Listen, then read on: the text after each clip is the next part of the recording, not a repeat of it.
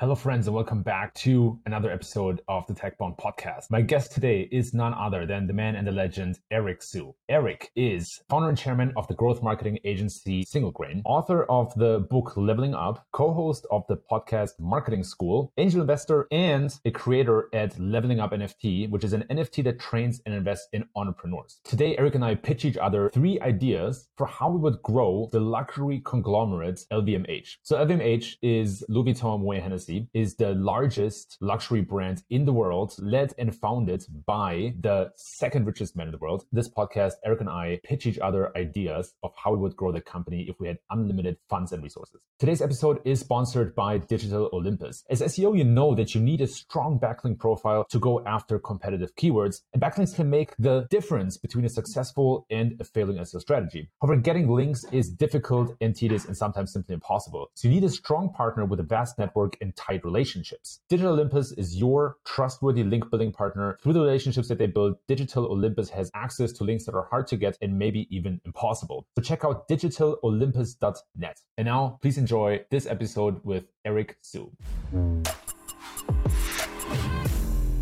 3, 2, 1. Eric, thanks for doing this. Welcome to the show. Thanks for having me, Kev. Man, I'm pumped about this one.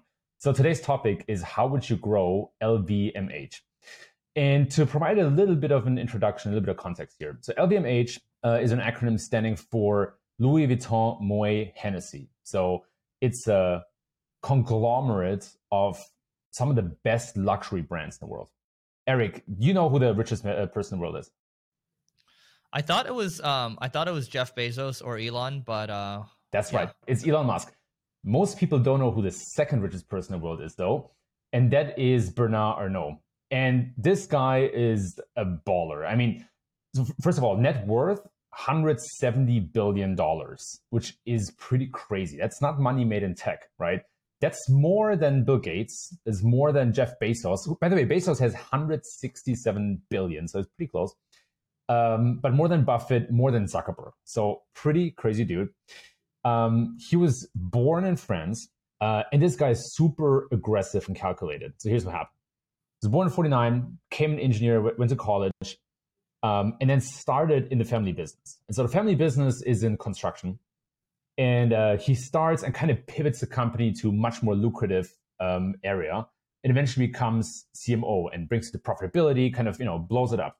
And so one day, he flies to New York City and he sits in a cab, and the driver recognizes his accent, his French accent. The guy, Arnault, asked the cab driver, "Hey, do you know who the French president is at the time?" And the cab driver is like, "No, but I heard the name Christian Dior." And so that was kind of the moment when Arnault was like, okay, like this is like luxury is huge. That's kind of the way to go. And so he goes back to France. He puts all of his money, like $60 million down to buy the parent company of Dior. So kind of has an entry. And at the time, the parent company of Dior owned like a bunch of other brands and things as well. And so Arnault comes in and he strips all the non-luxury brand businesses out, basically divests, fires the people, is super aggressive, and only keeps Dior and Bon Marché, which is like type of a luxury supermarket chain or retail chain. And then from there on, he just like goes on a rampage. He buys all sorts of luxury brands, and then goes on this hostile takeover of Louis Vuitton and Hennessy, which at the times were still separate companies. So this is kind of crazy story. I'm not going to dwell too long on it, but he buys brands like Marc Jacobs, Givenchy, Fendi, Sephora, all the good stuff, right? And so fast forward to today, the company Louis Vuitton Moet Hennessy is in like all sorts of luxury industries: clothing, cosmetics, fashion, jewelry, spirits, wines, watches, perfumes. They have 75 brands, some of which I already mentioned, and they're killing it, right? So the company today is worth $329 billion. They make $64 billion in annual revenue, which is only means the valuation is only 5x multiple, which in my mind is not that much for such a company. They make a net profit of $12 billion a year, and they have 120 global employees across 5,500 stores. So a huge conglomerate. And here comes the reason for why we're talking about this today. So they just recently announced their Q2 earnings for 2022. And while most other companies are missing their expectations, LVMH actually is crushing it. So sales were up 90% year over year, right? 2021 to 2022 Q2, 19% up. And 35% of that revenue actually comes from Asia and only 26% from the US. So Asia is growing much, much faster. In 2019, it was only 30% of total revenue. Today, it's 35% of total revenue, while the US is pretty much stagnating. And here comes the kicker, right? Because of COVID, and because China recently locked down to prevent the spread of COVID, now actually China, one of the biggest markets, is slowing and they're really struggling with it. And at the same time, Europe and the US are recovering from COVID and the dollar is pretty strong. So they're making a lot more money in the US. So that was a long-winded intro, but now we have kind of the context and set the stage a little bit. And Eric and I, we came together and we want to brainstorm some cool ideas of how we would grow LVMH if we were kind of responsible for growth. And this is kind of completely pie in the sky. So anything that based on our experience, that could work is possible. And I'm done talking now because I talk quite a lot. I'm handing it over to Eric from here. So Eric, what's your first idea? Yeah, Kevin, do you mind if I make it practical for people to on what they can learn from this guy? Please. So, by the way, I mean this 329 billion valuation on if you value it on a net income, it's a 27x multiples. It's decent. It's not well, software multiples have come down. There's been compression, but if you look at like a Elon, his whole thesis is the future. If you look at what Bezos bet on initially, it was the internet. And you look at this guy, he bet on luxury, right? So very focused, and look at what they've done over time. And what this guy has done is he's gone on an acquiring spree, right? The key thing is you focus and then you continue to acquire around your thesis, and it ends up working out. And that's how a lot of these companies have grown. The other thing I want to call out too is that this guy's an engineer. Elon's also an engineer as well. Jeff Bezos more of a finance guy, but they have very strong foundations. Did you want to say something, Kevin? No, you're absolutely on the money here. I love how you add that context because there's a lot to learn. So please go on. Yeah. So, in terms of how we would grow it, I mean, obviously they're on acquisition spree. The first thing I would say that's actually very trendy right now is Tiffany, the luxury brand. They actually just did a collaboration with CryptoPunks. And CryptoPunks is an NFT. They're one of kind of the two blue chips that are out there. And basically they said, hey, you know what? We're going to do, I think, 250 or 300 of these, CryptoPunks that are designed to be necklaces. And they basically sold out like very quickly. Now, I think that's very smart because they've got millions and millions and millions of impressions. Sure, they got a little revenue, like, I don't know, 13 or 15 million, which, yes, that's a lot of money, but it's really nothing. It's a rounding error to these companies.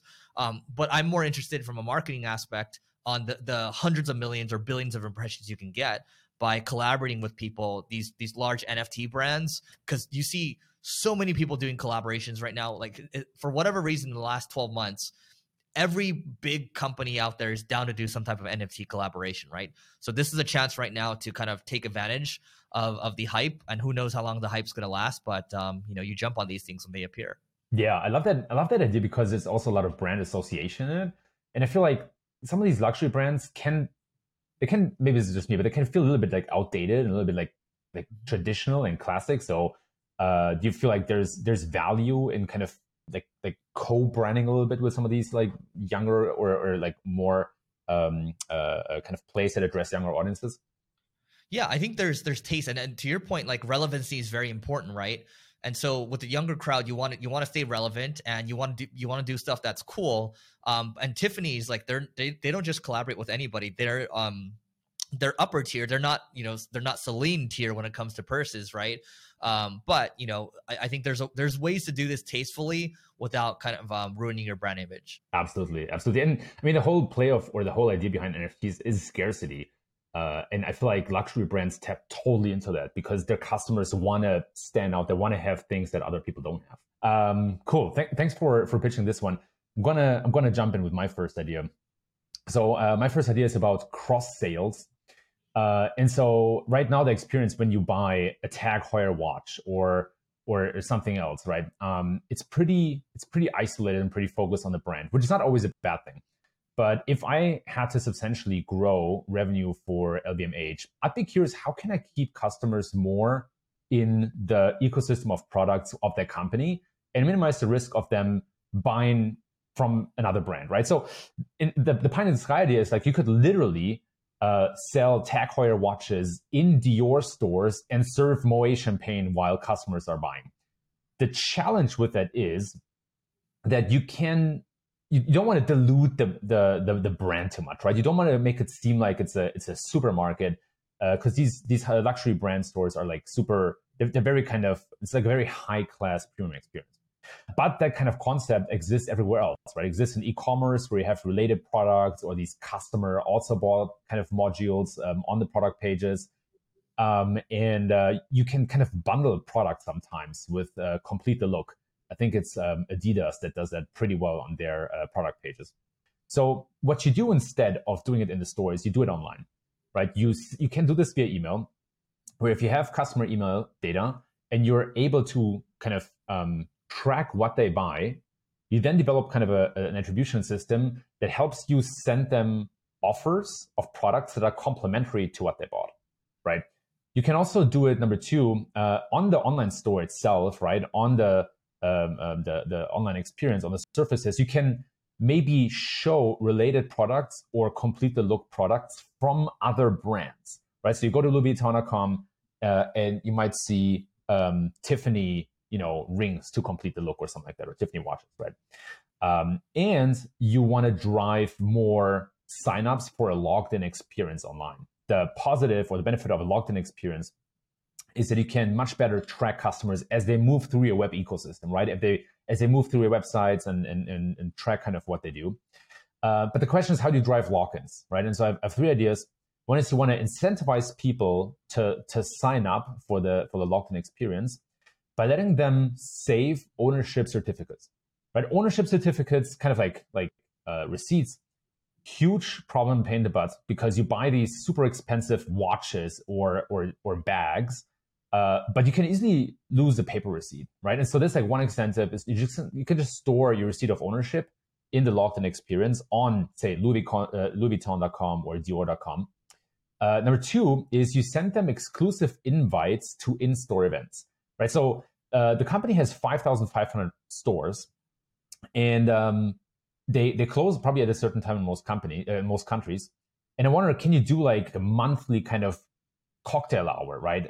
To just invite like a small group of people, and again, like you can serve the Moet champagne and maybe give people samples of the Dior perfumes or whatever. And so they only get that when they sign up for the website or for the email newsletter.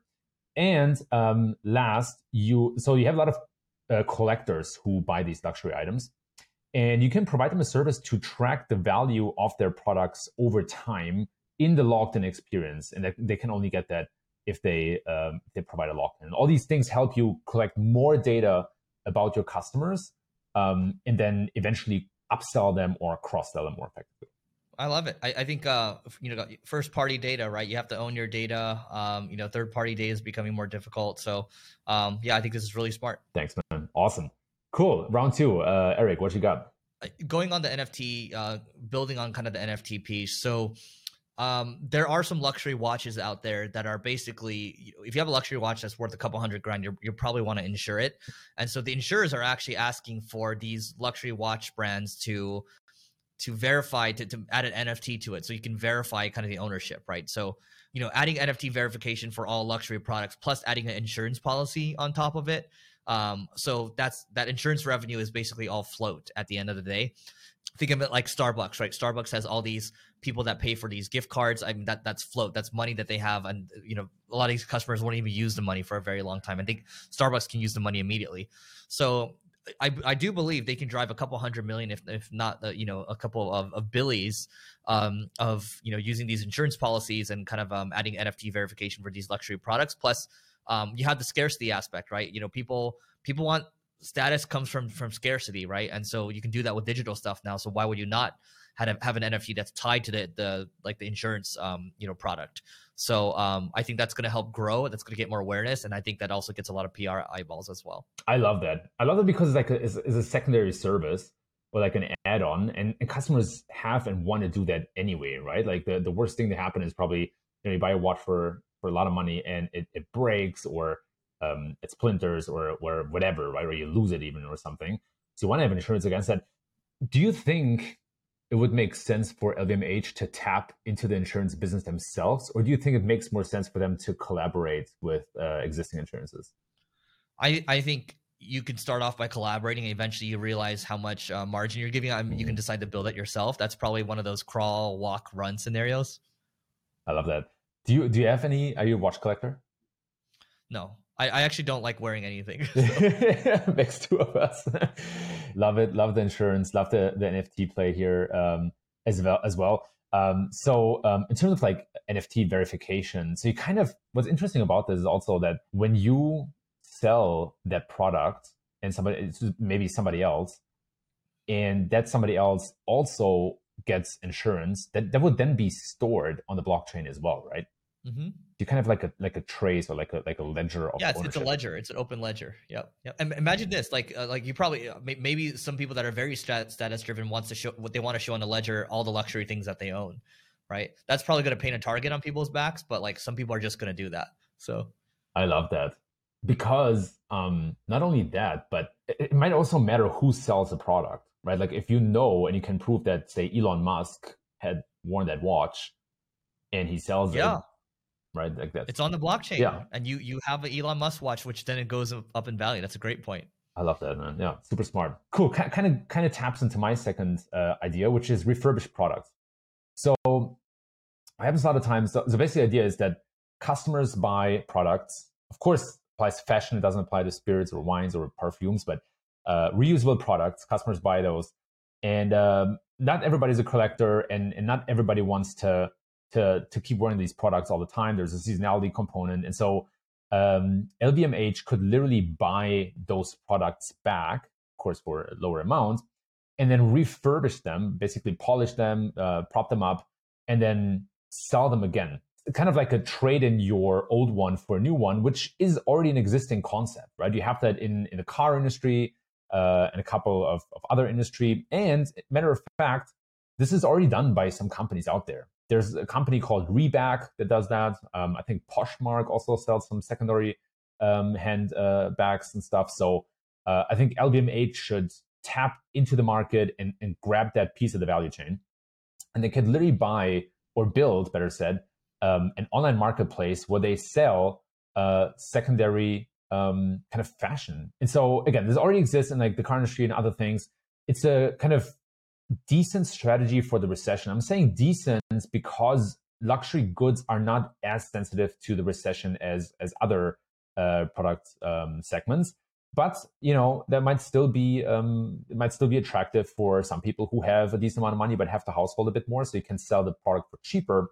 But you kind of increase the product lifetime value significantly because you can make a margin on it a second time. And you keep customers in the ecosystem. If they come back to you and kind of return or resell the product that they bought from you, you kind of keep them engaged. You kind of keep them with you, and you can keep collecting data about their preferences and what they do. Plus, you might even make them a deal on a new product, resell to the same customers, and grab a bit of market share, a bit of margin. And this happens also on eBay right now. So it increases product value, decreases the barrier to buy it as well, because some people might think to themselves, this is a lot of money that I'm spending. But if they know that they can like sell it back to the company, that might tip them over or might move them to buy. There's also quite a lot of search traffic for this. So people search for refurbished handbags for certain brands, like refurbished Louis Vuitton handbag or Marc Jacobs handbag. And so you can build this online marketplace and then literally grab more kind of value from customers and make them happy at the same time. So I'm actually going to disagree with you here, Kevin, on this one. Please. The reason is because when you're a premium brand, you are premium. Like there's that status symbol, right? And so you don't necessarily want to go lower tier. And I hate saying the word lower tier, but like you don't want to like cheapen the value of what you have. You want it to be premium, right? That's like when you have like a Let's use Mercedes as an example versus like a Toyota. I think while this would probably drive more revenue, like I would agree with you there, I do believe it cheapens the brand, which I think net, like they probably don't want to do that. It's a great push, and I love that you push back a little bit, because these are like pie in the sky type of ideas, and there's probably good reasons for why maybe the company hasn't done that already yet. So yeah, maybe there's like a different play to this whole idea. Maybe reselling is or like a secondary marketplace is not the best idea, but maybe there's like a kind of trade in your old back for a new one, and then maybe there's something you can do, because I think you can also trade in your Mercedes for a new one. The company will buy your car back, but I do understand that with fashion it might be different story, and also like things that people wore, that's a different story than a car, right? Like it has just a different feel to it. Cool, thanks, man. Round number 3. What's your third idea? Yeah, my third one is, because the guy's so used to doing M&A, we'll just call this attention M&A. So where can you go acquire the attention? So let's say from an SEO standpoint, like are there other websites with strong domain authority, strong traffic, and strong, maybe they've got nice email lists as well. Can you go out there and buy the attention, or can you go out there and buy other TikToks, other YouTube channels out there? And maybe just continue to employ those people, put them on payroll. Because a lot of people that are really good with TikToks, I was just having a conversation today with someone that got 22 million views on his shorts in the last month or so. Like for the 22 million views in a month, you know what he's going to get paid, Kevin? 22 million views. How much is going to get paid a month by TikTok itself, or is there a sponsorship? By YouTube.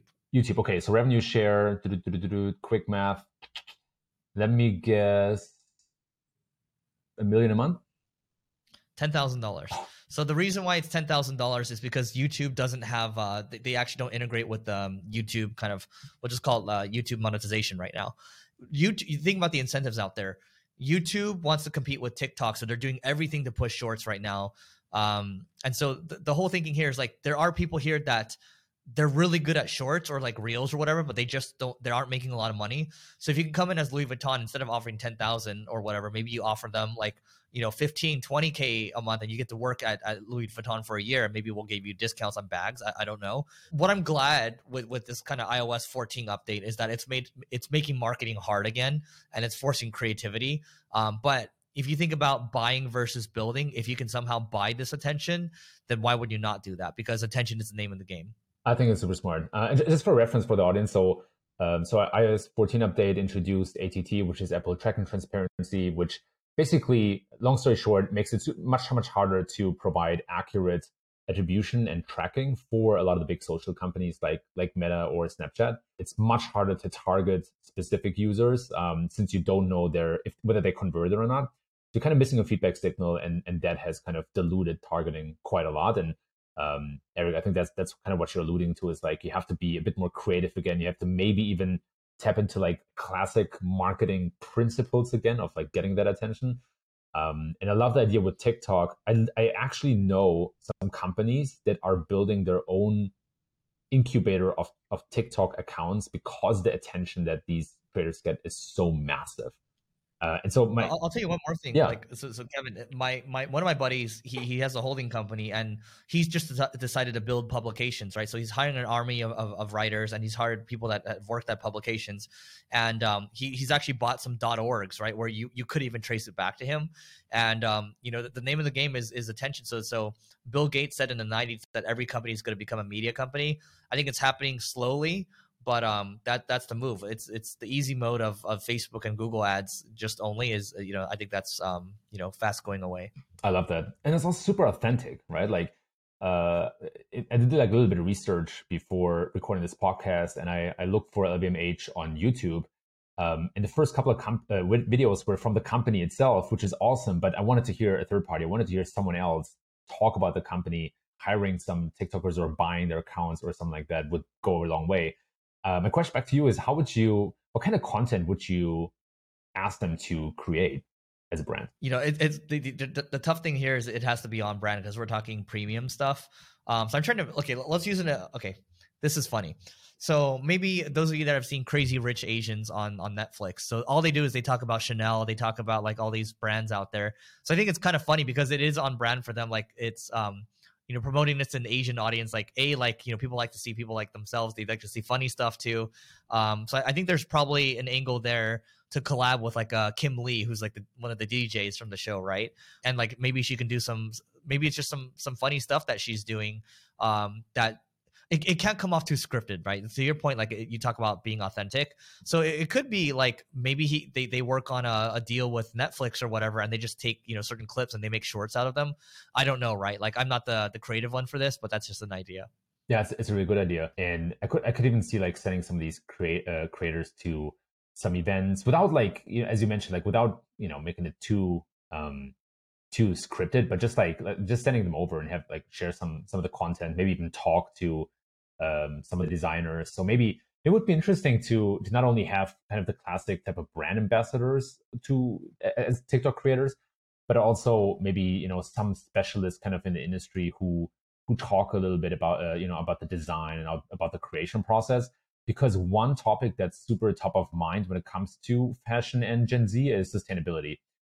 So especially when we talk about TikTok and who's on TikTok and what they care about, sustainability is definitely one aspect. And I'm not sure that the luxury fashion industry has the best image when it comes to sustainability. I know it's like a big talking point. So I can see like a lot of really cool plays there. Yeah, I think they might need to pay attention to, but I just don't think they care at the moment.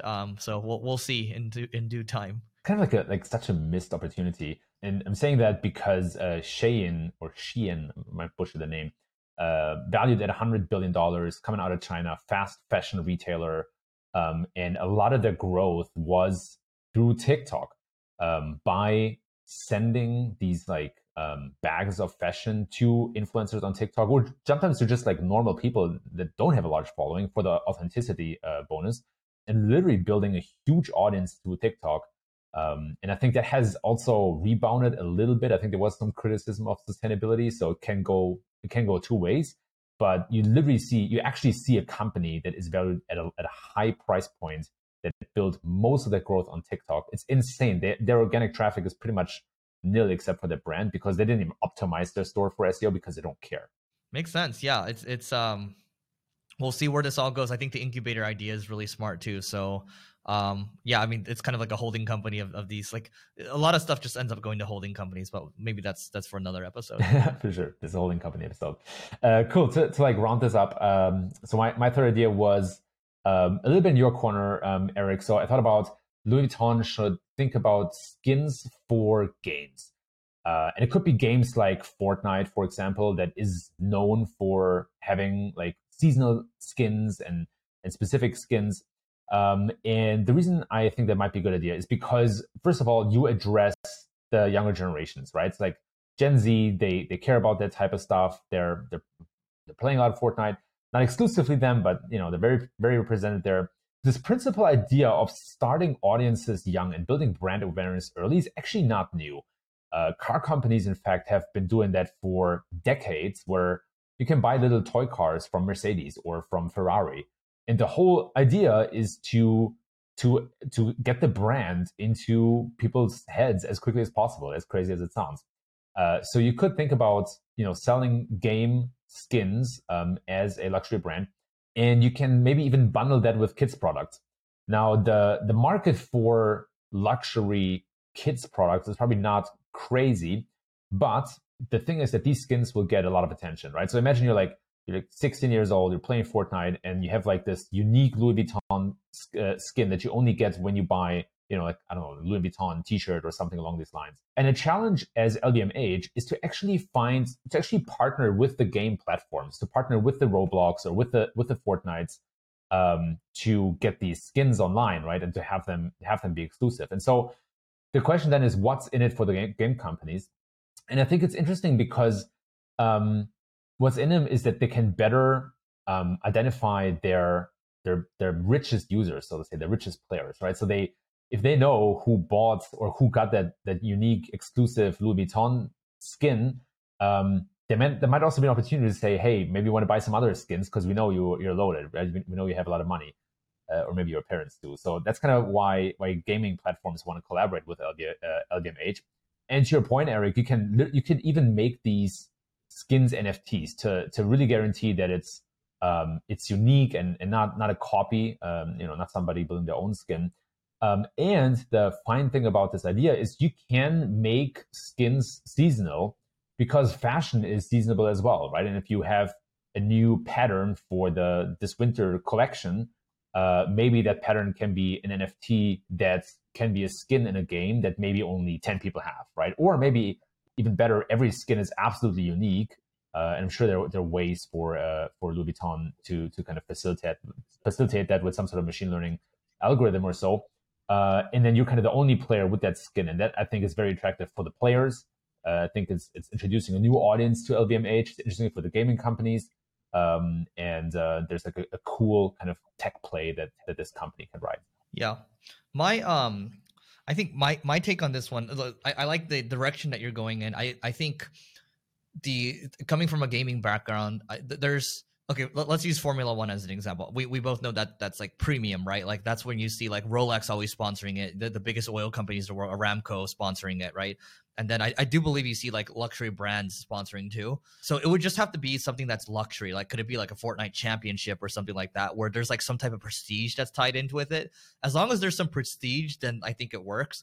But I think if it's made too available, to your point, it probably does. It cheapens the brand, right? Because you and I have both seen in public when people have like fake Louis Vuitton bags and things like that. Like it's like different demographics. So yeah. Yeah, I think it's a good point. You probably also need to invest in some sort of a brand campaign so that everybody knows what these skins mean. Because if it's just the players, right, in the small audience and everybody else doesn't care.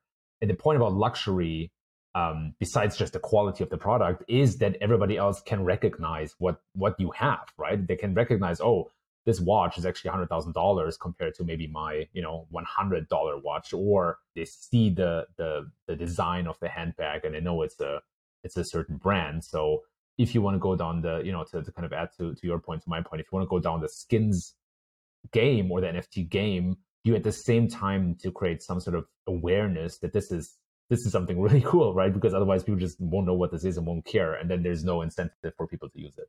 Speaking of gaming, I mean, you literally wrote a book about kind of like looking at your life as a game, as like leveling up. What was the experience of writing a book like for you? What was the reception? Would you do it again? And kind of how happy are you with the result? Yeah. So leveling up the book, it's more of like an introduction to personal growth, specifically for gamers, because I played a lot of games growing up.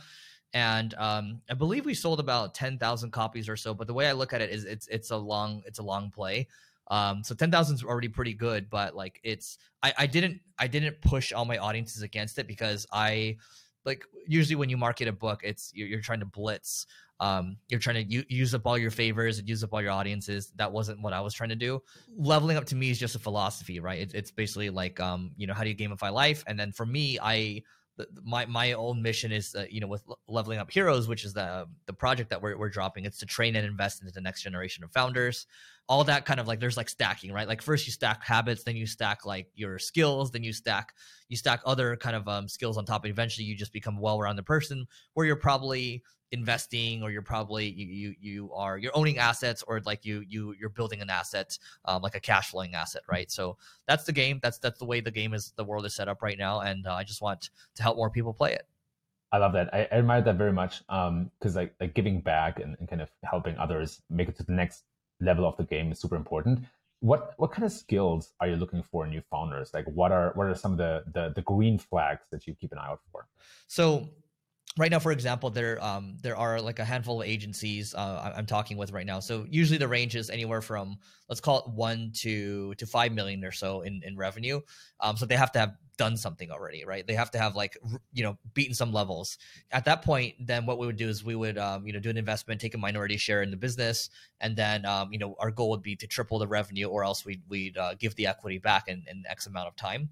That's on the services side. But then in terms of how I invest from like an early stage investor standpoint, I'm looking for things that have a large total addressable market. So I invested in a company called 8 Sleep. And they have like sleep technology, right? Everyone needs to sleep better.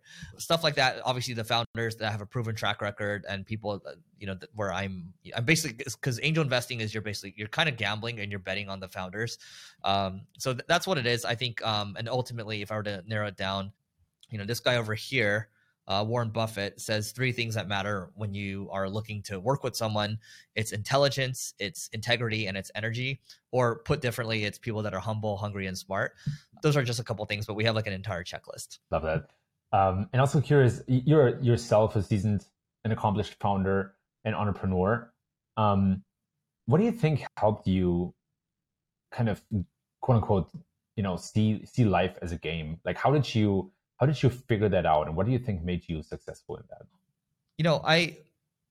It's weird, but like, when I wake up in the morning, sometimes, I'll have like, this is like really, I've actually never talked about this on a podcast before. It's really nerdy, but I don't know if have you played StarCraft before? Yes, I have a lot. Yeah. So when you're building the photon cannon, there's like power up sound while it's warping in.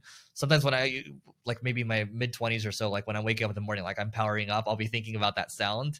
I don't know. I just apply everything back, because a lot of who we are, forget about gaming for a second, all comes from our childhood, right? So like your experiences with your parents, your experiences with whether you played sports or whether you played games. So that is the foundation of who we are. And I would say 99% of us don't go back and figure out like how we're actually wound up, and maybe there's some things that we need to unwind. But anyway, that's how it all led into me thinking, oh, like everything I'm doing actually ties in with the game, like how I behave, like how I think about like my specific routine in the morning. And I'm not saying everyone needs a routine. Like not having a routine is also a routine, but I just like stacking all these things. That to me is like you're getting a lot of buffs. So what was your favorite StarCraft race? What do you play? Terran. Yeah, I actually still watch StarCraft 2 replays right now, sometimes when I eat lunch. Yeah, it's fascinating. I mean, what kids are doing these days, I sound like an old man, but it's like what pros are doing is just incredible. I'm still a big fan of Zerg, but on one. So you like Serral? Yeah, yes, you bet. But yeah, on a more serious note, it makes perfect sense, and it's kind of like I actually think that a lot of successful founders and people in the business have been early gamers and were playing a lot of computer games. I listened to a podcast recently. I don't know which one it was, but they made a very similar point where they said, if you've achieved a certain rank in a certain computer game, that shows that you have grit and you can obsess over things and you can go after things. So actually really good computer gamers might be good founders. Not always. I don't say there's like a causation here. It's not that you get a better founder because you play computer games, but I think it's like one of these things that can show up early in life where you maybe achieve a certain goal or accomplish something that then also reflects in entrepreneurship. It goes back to your point, right? Like it's really about working with someone that's been there, done that, right? Someone that's okay. When I talk to someone's like, oh, like, have you started something? Like, what have you actually started before, right? So, oh, well, my most impressive accomplishment is I won this championship. Well, tell me how you got there. Or like, I started this business. Well, tell me what happened there. Like, tell me how you got there. So you're looking for people that have a knack for powering through things, but usually what that means is like someone that's done something impressive. Like they've had to go through all those trials. Love it. Hey, I think it's a great way to wrap up here. Thanks for the great ideas. Love it. Let's see if LVMH actually uses some of these or not. But either way, it was a ton of fun brainstorming here with you. Eric, where can people find and follow you? Yeah, follow me on Twitter at EricOSIU or on Instagram. Either of those work. And yeah, thanks so much for having me. Awesome. Thanks for being on. 3, 2, 1.